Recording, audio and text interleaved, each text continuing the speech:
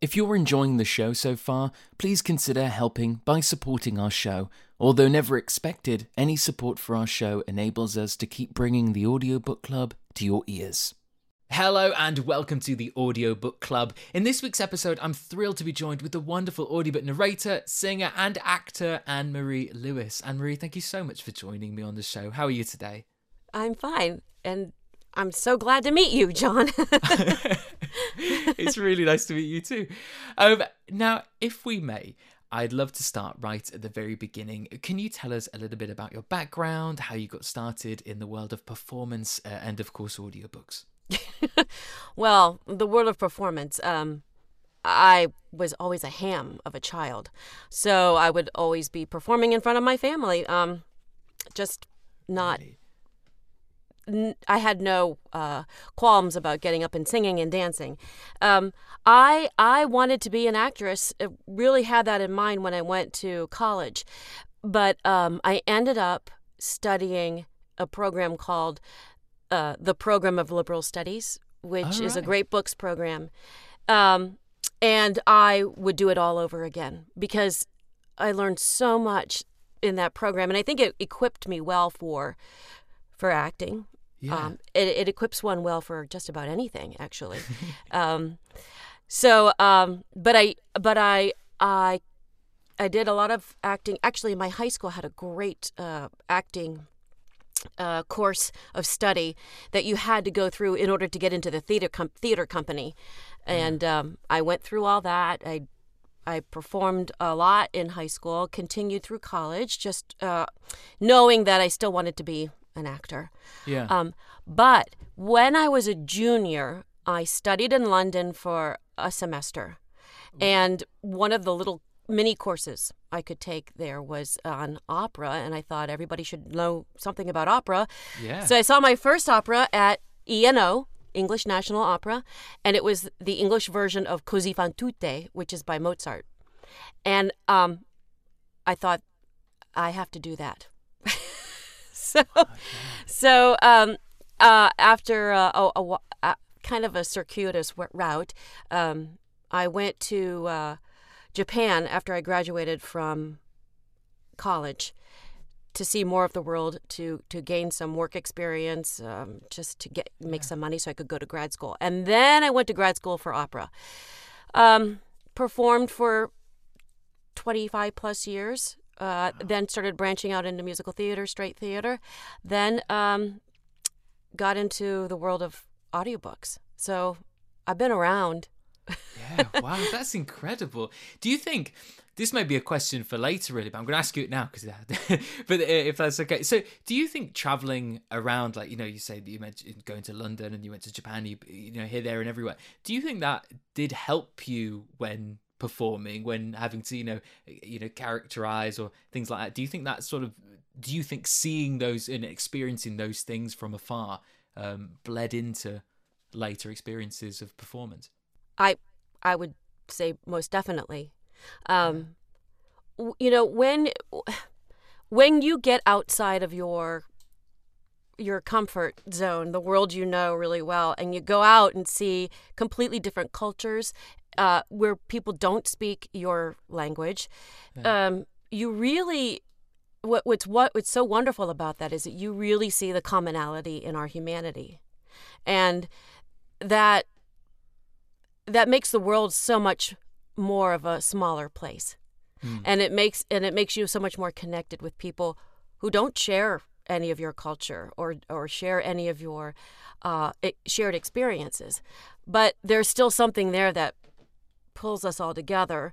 And I think that human condition, which is a lot of what I studied in that program of liberal studies, that's what brings us together. And I think that helps inform a performance. It helps you at least lay a foundation for where to start when you start building a backstory or a character or, that kind of thing. There's something common to all of us. Do you think that relation to other people, to really getting into I guess it's not really yourself getting into the piece, whatever you're doing, if it's a piece of opera, if it's a musical theatre or an audiobook, getting into that script. Do you think that's what brings you? Did you think that's what brings you into performance? Is that why you enjoy it so much? Why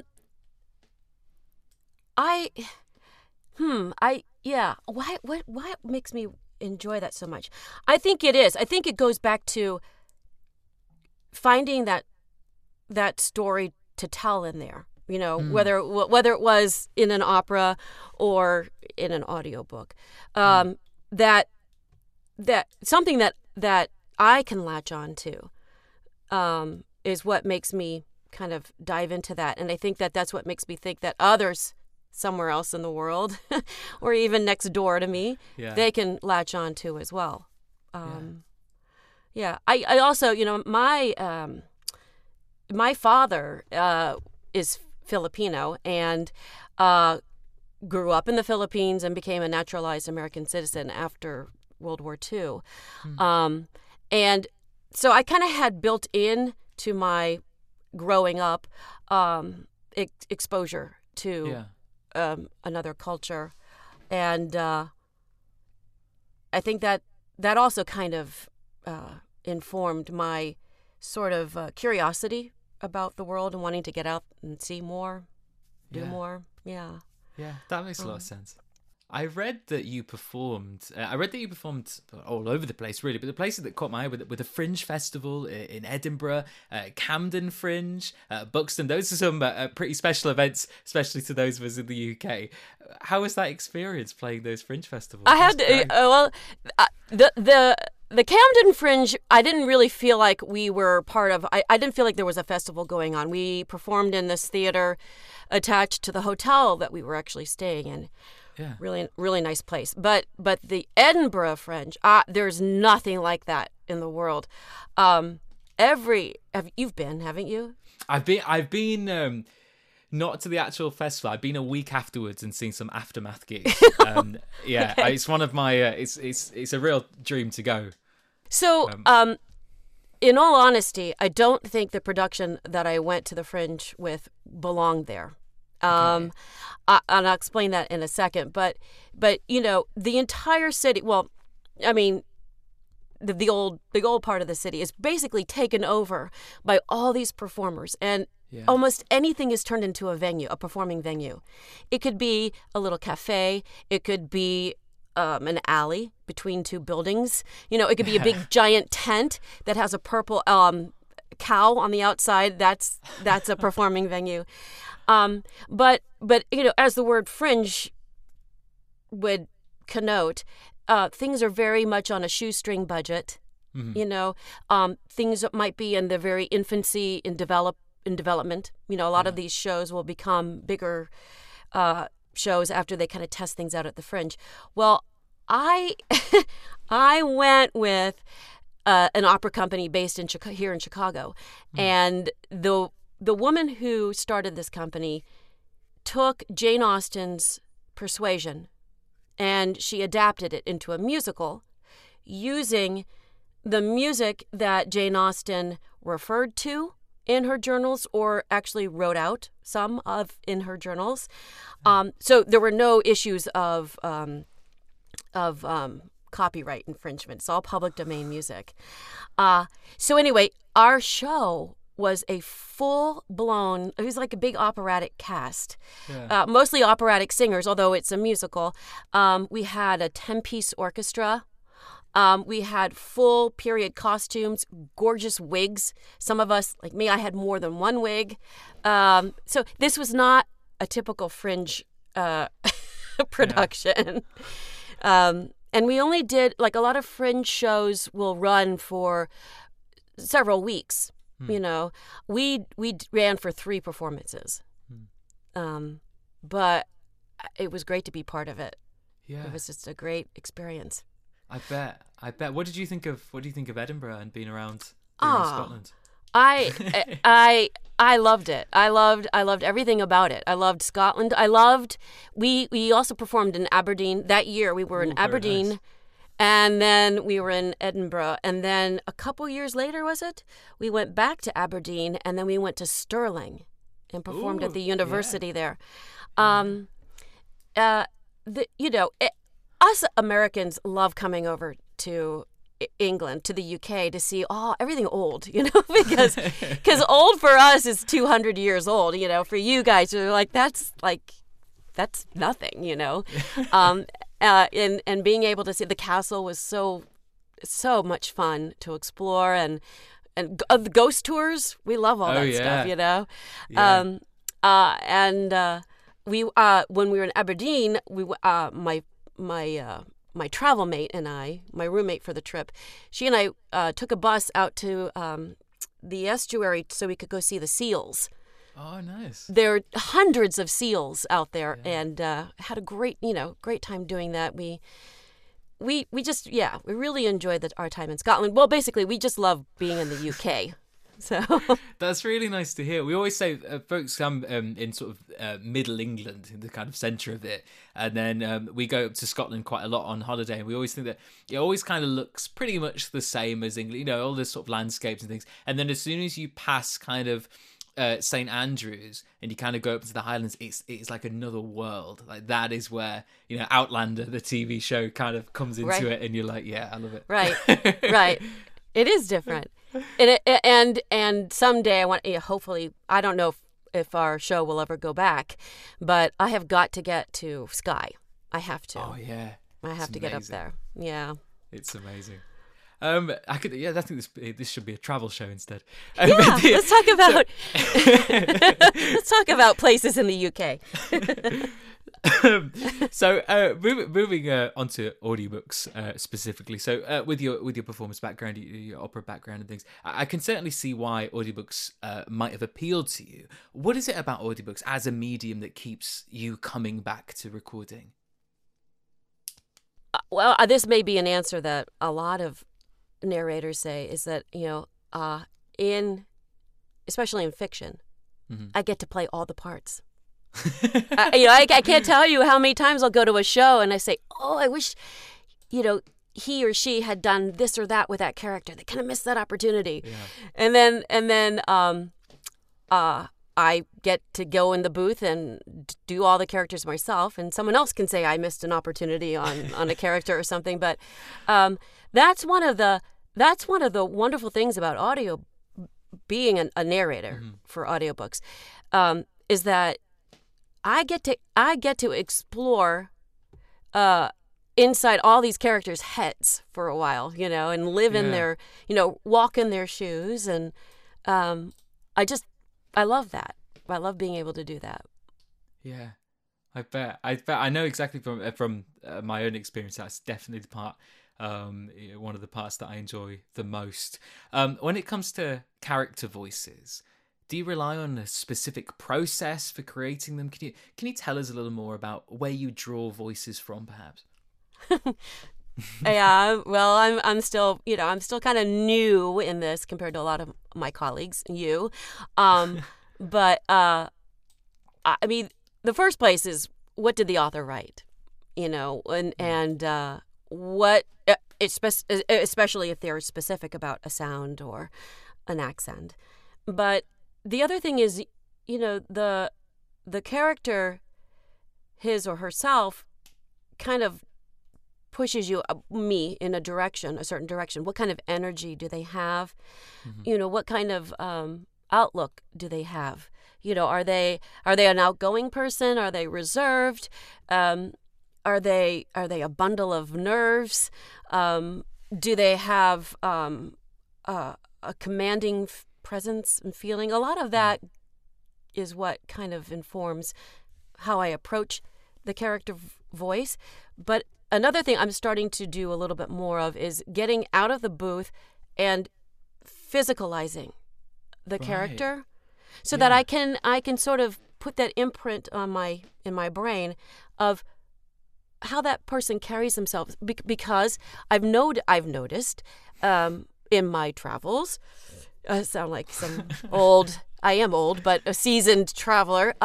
When you study another language, for example, Japanese, you'll see that there's a lot of physicality that goes into how that person speaks their language. So a Japanese person is not going to like just sit with their legs spread apart and shoulders broad and talk to you. There's, especially a woman, would never be like that. There's a lot more of this bringing, kind of pulling in physically of themselves. And there's a lot of very sort of, I don't want to allow my personality to kind of jump out at you. So there's a lot of this pulling back kind of feeling, you know? Yeah. So, you know, and then if you talk to somebody who's Italian, you know, there's a whole different physicality happening. So I think that happens a lot just within our own culture. You can see how people's the way they handle themselves, their deportment informs their voices in some ways too. So that's why I'm trying to get out of the booth a little bit more and add movement. You know, how does this guy walk? How does this guy sit? What would this guy, you know, how does this guy drive? You know, if there's driving in the book, that kind of thing. So it's so interesting that you say that. I've never really thought about it, you know, with the different, you know, the kind of cultures affect, like, the people, the body positions, and affects the kind of the language. Really, have you always been kind of interested in language, you know, I think I have. You know what, I think it goes back to, I have to thank my father for that. But so the name I grew up with, my last name, was Hanairo, and it's spelled Janairo. No one could ever pronounce it. No one. It's definitely a Filipino name, because I don't know that it looks a lot like Janeiro, like Rio de Janeiro, or Rio de Janeiro, but anyway, it's not spelled the same. And I think there's a lot of Filipino or Portuguese influence in that name. There were a lot of explorers and settlers in the Philippines from Europe. But I think because I had to explain so many times my last name to people, to how to pronounce it correctly, explain that it's Filipino, I became a lot more sensitive to other people's names, and being able to pronounce them correctly. Yeah. And in that, I started having to learn, you know, maybe nuances of Polish or German, or, you know, names that would Russian, you know, names that would be a little bit more challenging for, you know, regular old American from the Midwest. So I think that might be where I kind of got an interest in that. You know, in opera too, you have to study multiple languages. The romantic, well, most of the romantics, like Italian, of course, French, Latin, and then German is a very commonly sung language, and you need to be able to know how to analyze the text and be able to pronounce it. You should be pretty good at speaking it. I am not good at speaking German, and I'm not great at Italian, but French I can kind of get away with. Japanese I can speak, but anyway, I think being exposed to all those languages too kind of gave me an interest in accents. Yeah, you know, understanding sounds. I love the International Phonetic Alphabet. Not every narrator is into the IPA, but it's a great tool. It's great. It's just because there's no question about if the symbol is a certain sound, and that's what it is. That symbol is always that sound. Yeah. If you say to a native speaker of English, can you write out phonetically, you know, however is comfortable for you, like, you know, like some of the names that we were dealing with, like I'm trying to remember in one last book, like you didn't have to do it. I can't remember. I know what you mean. I can't remember what it was, but I struggled spelling it out. Yeah, well, for example, even Natalia. Yeah. Natalia, I wanted to make sure she wanted it pronounced Natalia, but this happens a lot when I ask authors. They don't know IPA. There's one author I've worked with who does know IPA. I love her, but I don't dislike the other authors. But the authors will often just kind of, you know, as they with what their brain understands, they would write it out that way, with no indication of which syllable is stressed. Yeah. So that's always a problem. But if you had the IPA at your disposal, there's no question about what the sound is, you know. Yeah. So anyway, I think that's a good tip. I never just going back to about having to understand. Obviously, you understand languages if you're singing. If it's in a piece of opera, understanding the language, understanding the words, and putting that meaning in. There must be a lot of research that has to go into it. There's a lot of prep. Yeah. You know, it's funny now that I think about it.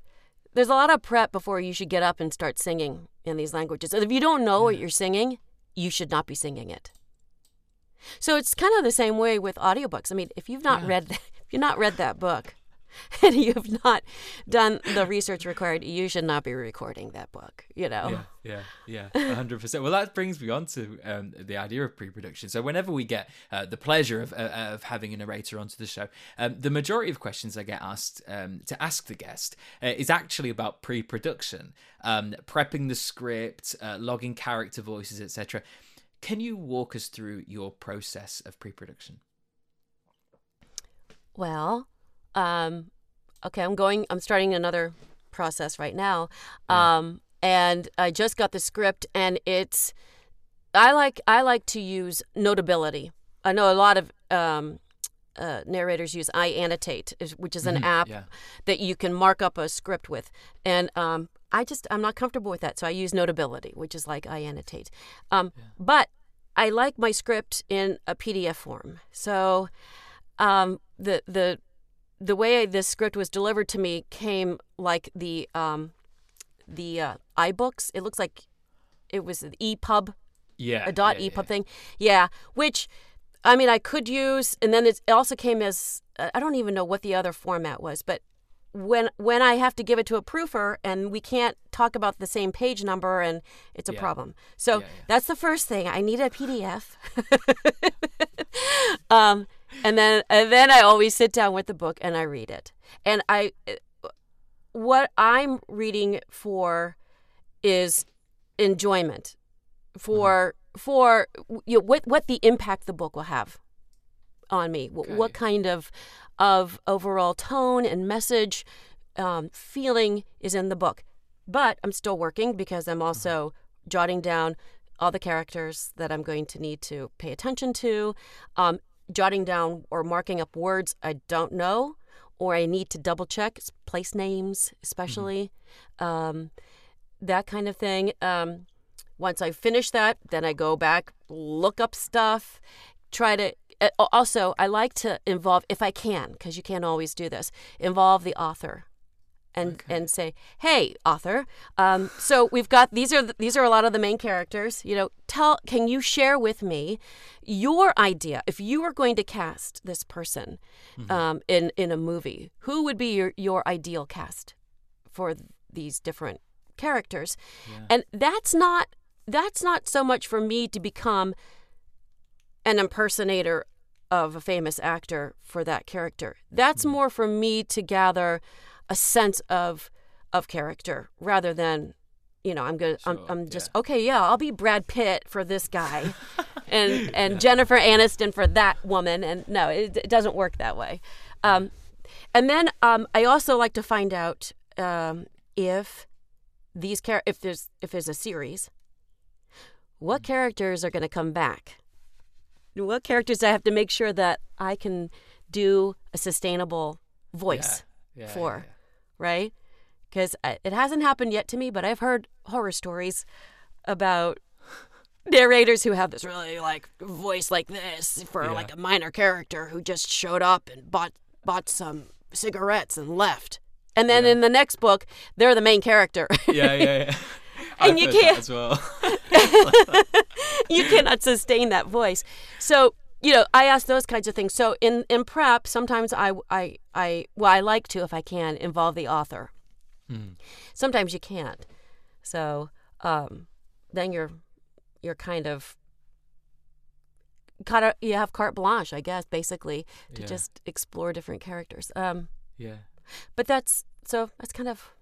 There's a lot of helpful tips there that I would really suggest to anyone listening to consider if you're not already taking those on. Now, I've had the pleasure of working on a few dual narration projects with you, and I wanted to again come back to the pre-production side of things. When working with another narrator, such as myself, who's on the other side of the pond, can you explain the process of prepping the script, what you need from the other narrator, what you send them, etc.? Because I think it can be daunting for narrators who have perhaps only worked solo before. So when someone else comes on board and stuff, kind of what, can you just talk us through your process of, and also how to be you can teach me how to be a better dual narrator, other narrator. Well, I don't know that I can teach you much, John, because you're my only partner so far. but no, I think I've learned in our process though of going through part of if I'm prepping a book and I know I have a partner, I need to find those places in my partner's text that overlap with mine. So I have to read the whole book. I mean, you have to read the whole book anyway. Yeah. But for example, maybe there's a name, we had a discussion about this, maybe there's a name that I say that my partner is also going to mention in his or her text. We have to make sure that we're pronouncing these things the same way. Yeah. We need to see how we're approaching characters. Like, for example, a book we just did. There are some characters that I voice that you never ever touch. And then there are characters that I voice that you are very important in your voice. So in that case, we've got to kind of be on the same page. Yeah, and I think it's important to share. I think not only the actual, like, what your approach. You could record what your approach to a certain voice is and share it with me, or I can do vice versa. But it's also important to kind of share your take on the character, because that, more than anything, is what informs how that voice speaks, how you deliver the dialogue. And especially, I want to try exploring this more later on in my career, but I'd like to be able to do sort of the Scott Brick approach to voices, where he doesn't actually have a voice for the different characters. It's all an intent. It's all, he doesn't really change his voice. He may soften his voice a little bit more for a woman's voice. But anyway, that what that speaks to is the ability to be able to create a character completely based on that the characterization, rather than relying on just the voice. So that is always part of developing a character, in addition to maybe making a character that has more back placement or forward placement, or more nasality, or a lisp, or those kinds of things. Yeah. But I think it's good to have a discussion about who these people are with your partner. Yeah, I find that the whole thing really fascinating, especially what you're saying about Scott Brick and his approach to it. It just sort of shows that it's art at the end of it, isn't it? There's no one way to go about it. It's all there's so many different avenues to go down. Speaking of Scott Brick, does Scott Brick do coaching? I think he does, doesn't he? Yes, he does. Yeah. So speaking of coaching, if I can link this, I saw that you recently attended Sean Pratt and Johnny Heller's weekend workshop. Is that right? I did. Yeah. Their names, as I'm sure you can imagine, have popped up on this podcast a lot as inspirations and great coaches, etc. Can you tell us a little bit about your experience attending one of those events? Well, I can tell you about Sean Pratt's 14 session course of nonfiction study. I started that January of 2021. And it's a great analysis of how to do audiobook narration for nonfiction, but Sean also gives you all kinds of business insight, how to figure out your brand, how to market your brand, how to manipulate social media, how to build your how to build your brand. I don't know, how to find your brand, this kind of thing. And I think it's a great thing for narrators to look into, even if you think you're only going to be doing fiction, because the things you learn in his nonfiction course of study are completely applicable in fiction. But it's a lot of work. It's a lot of work. I always felt like if you don't work hard for something, then it probably wasn't really worth it. Absolutely, yeah. So, but about this workshop this past weekend, that was Sean Pratt and Johnny Heller. Johnny grew up in the Chicago area, so it was like coming home for him. Oh, nice. They have very, very different approaches to coaching, and they even characterized it as Johnny is tactical and Sean is more strategic. Okay. Johnny gets right in there with you, and he kind of, as you're, reading, he'll come right in and he'll say, no, stop, go back, do this, try to work this out, think of this, he's like molding you, helping you as you're going through it. Sean's approach is a little different than that. Mm-hmm. And it's nice that you have the two of them in a workshop together, because they really complement each other. Yeah. There's a lot of great insight from them on all sorts of things. I did not attend Sean's. So there were 2 days. First day was fiction, and the second day was nonfiction. And because I just graduated from the Ginger Yoda dojo, Sean even said, "Don't come on Sunday. Just come back to socialize with us," which is what I did. Yeah. But there's a lot to there's a lot of acting involved in nonfiction reading, and a lot of people don't realize that. Mm-hmm. But you basically are the voice of that author, and sometimes it's almost like you're giving the TED Talk, and you need to have that perspective. So you're using your acting chops all the time in nonfiction. And when people tell you, oh yeah, AI, they could just do all the nonfiction stuff. No, I disagree completely. They can't. AI cannot do it. There's a lot in studying with Sean too. You find there's a lot of nuance. There's irony. There's sarcasm. There's humor in nonfiction writing. And who's going to pick that up? But humans, right?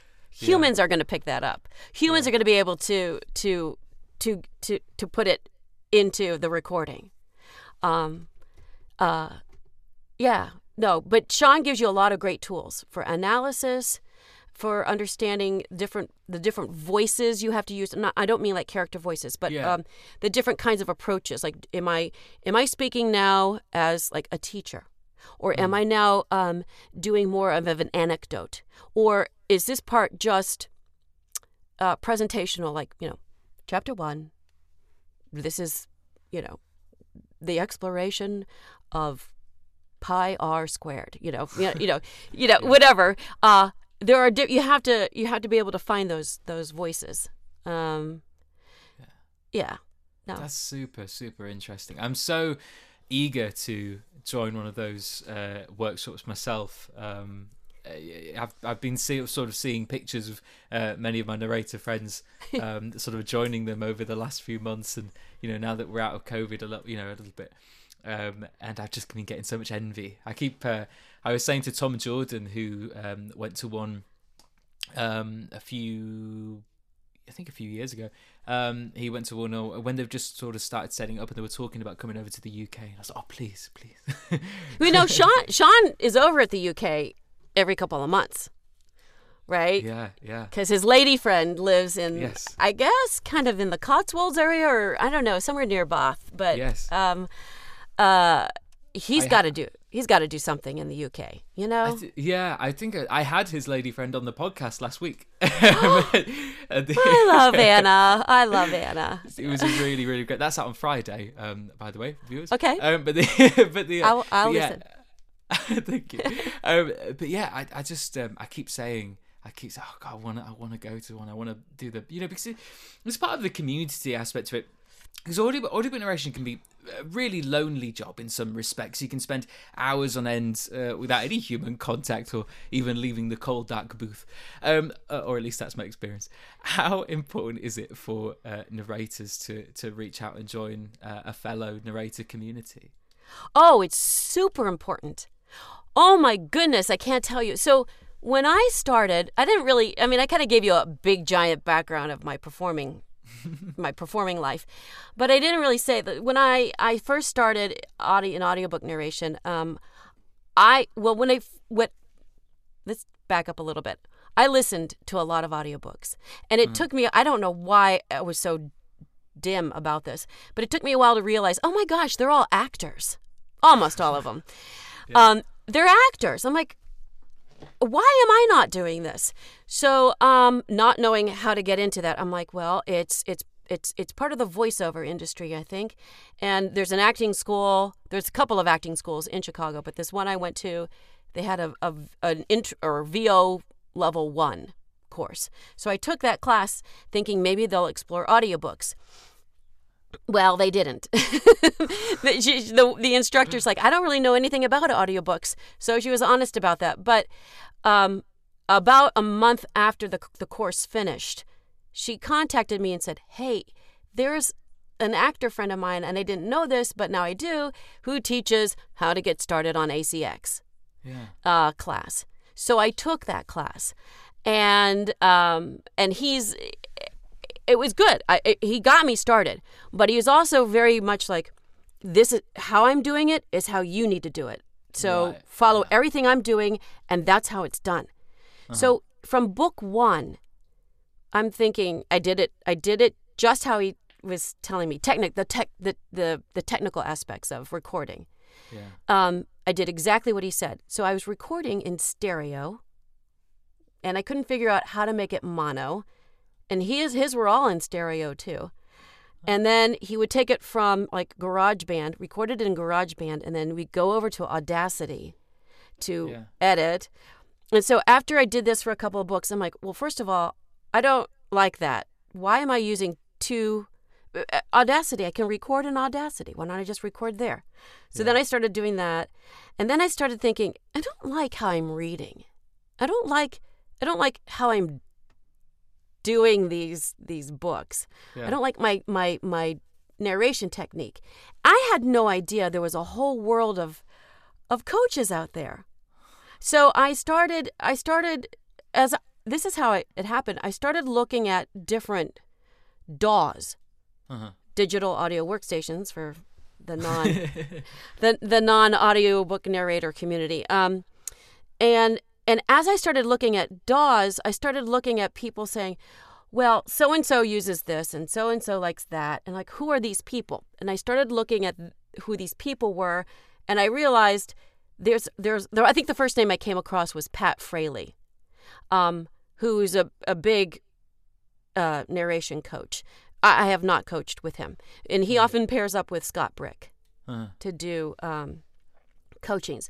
And I just started realizing and poking into more places on the internet, like there are coaches out here, people who can help me. And I had no idea. I mean, I got plopped like right in the middle of this audiobook narration world.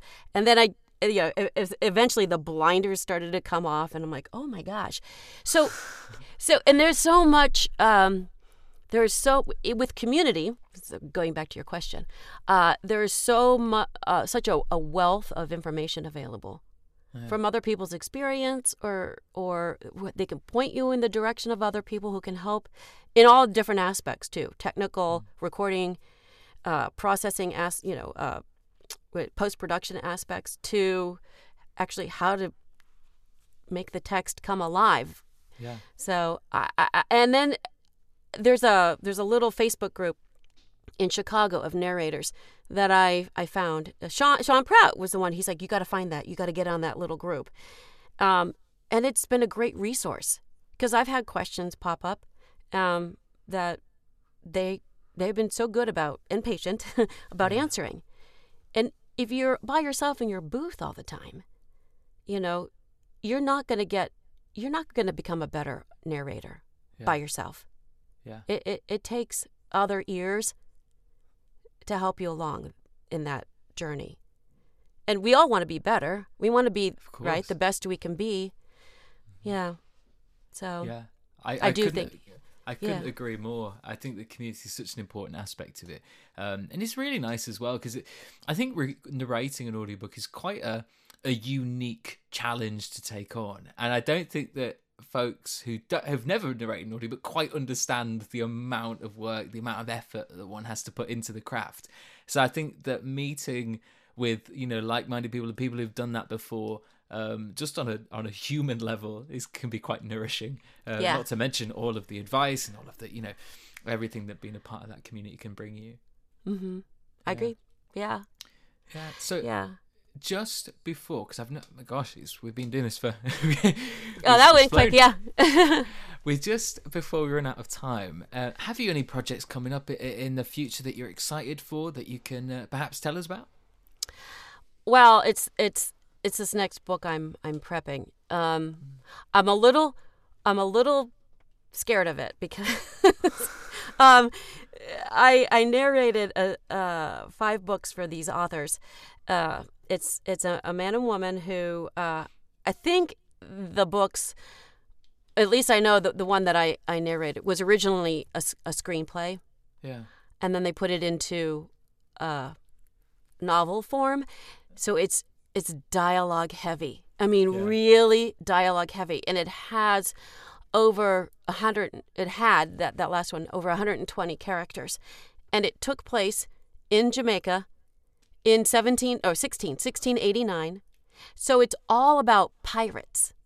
Wow. And all these people from all over the world, explorers and pirates, and then there's like the British government officials, and then there's French government officials, and then there's, Germans and Dutch and the Spaniards, and then there's a few Americans who ended up down in this area. So that's what I'm getting ready to prep, is another book of that sort of series. Yeah.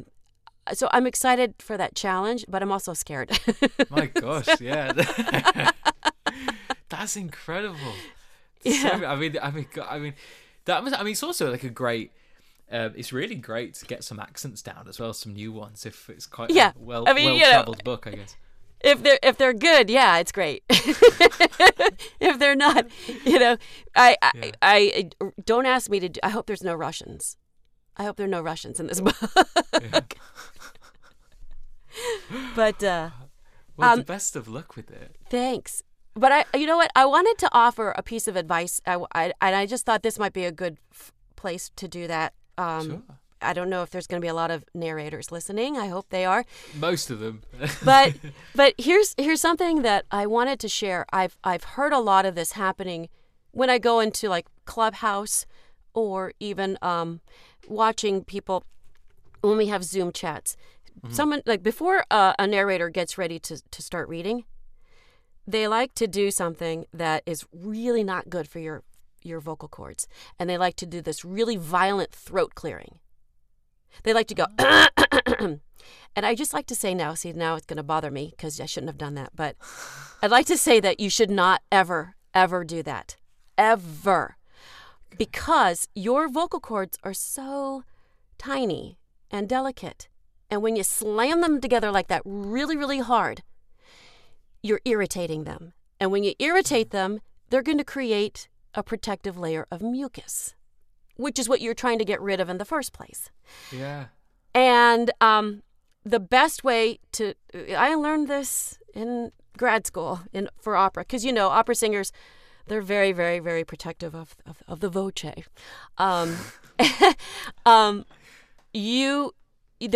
There is a gentle way to clear the throat, but it's not satisfying. I will say that right now. But what you do is as you swallow, you have to swallow, and as you swallow, you kind of do a very gentle. I don't know if you can hear that, but I'm just kind of letting a puff of air go through, and I'm kind of gently closing the cords a little bit as you swallow. add some water, Yeah. be very gentle. But as soon as you start doing that really violent throat clearing, you're going to start the whole process of irritating the cords Yeah. and then having to clear them again because you're going to have more mucus.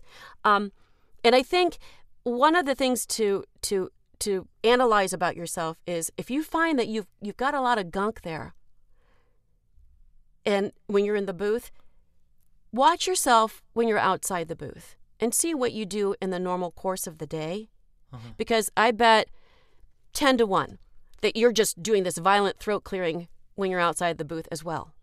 So if you can get yourself in the habit of gentle throat clearing all of the time, will mean that you won't have this buildup of mucus once you get into the booth. In addition to staying hydrated, in addition to not having too much caffeine or alcohol, but or smoking.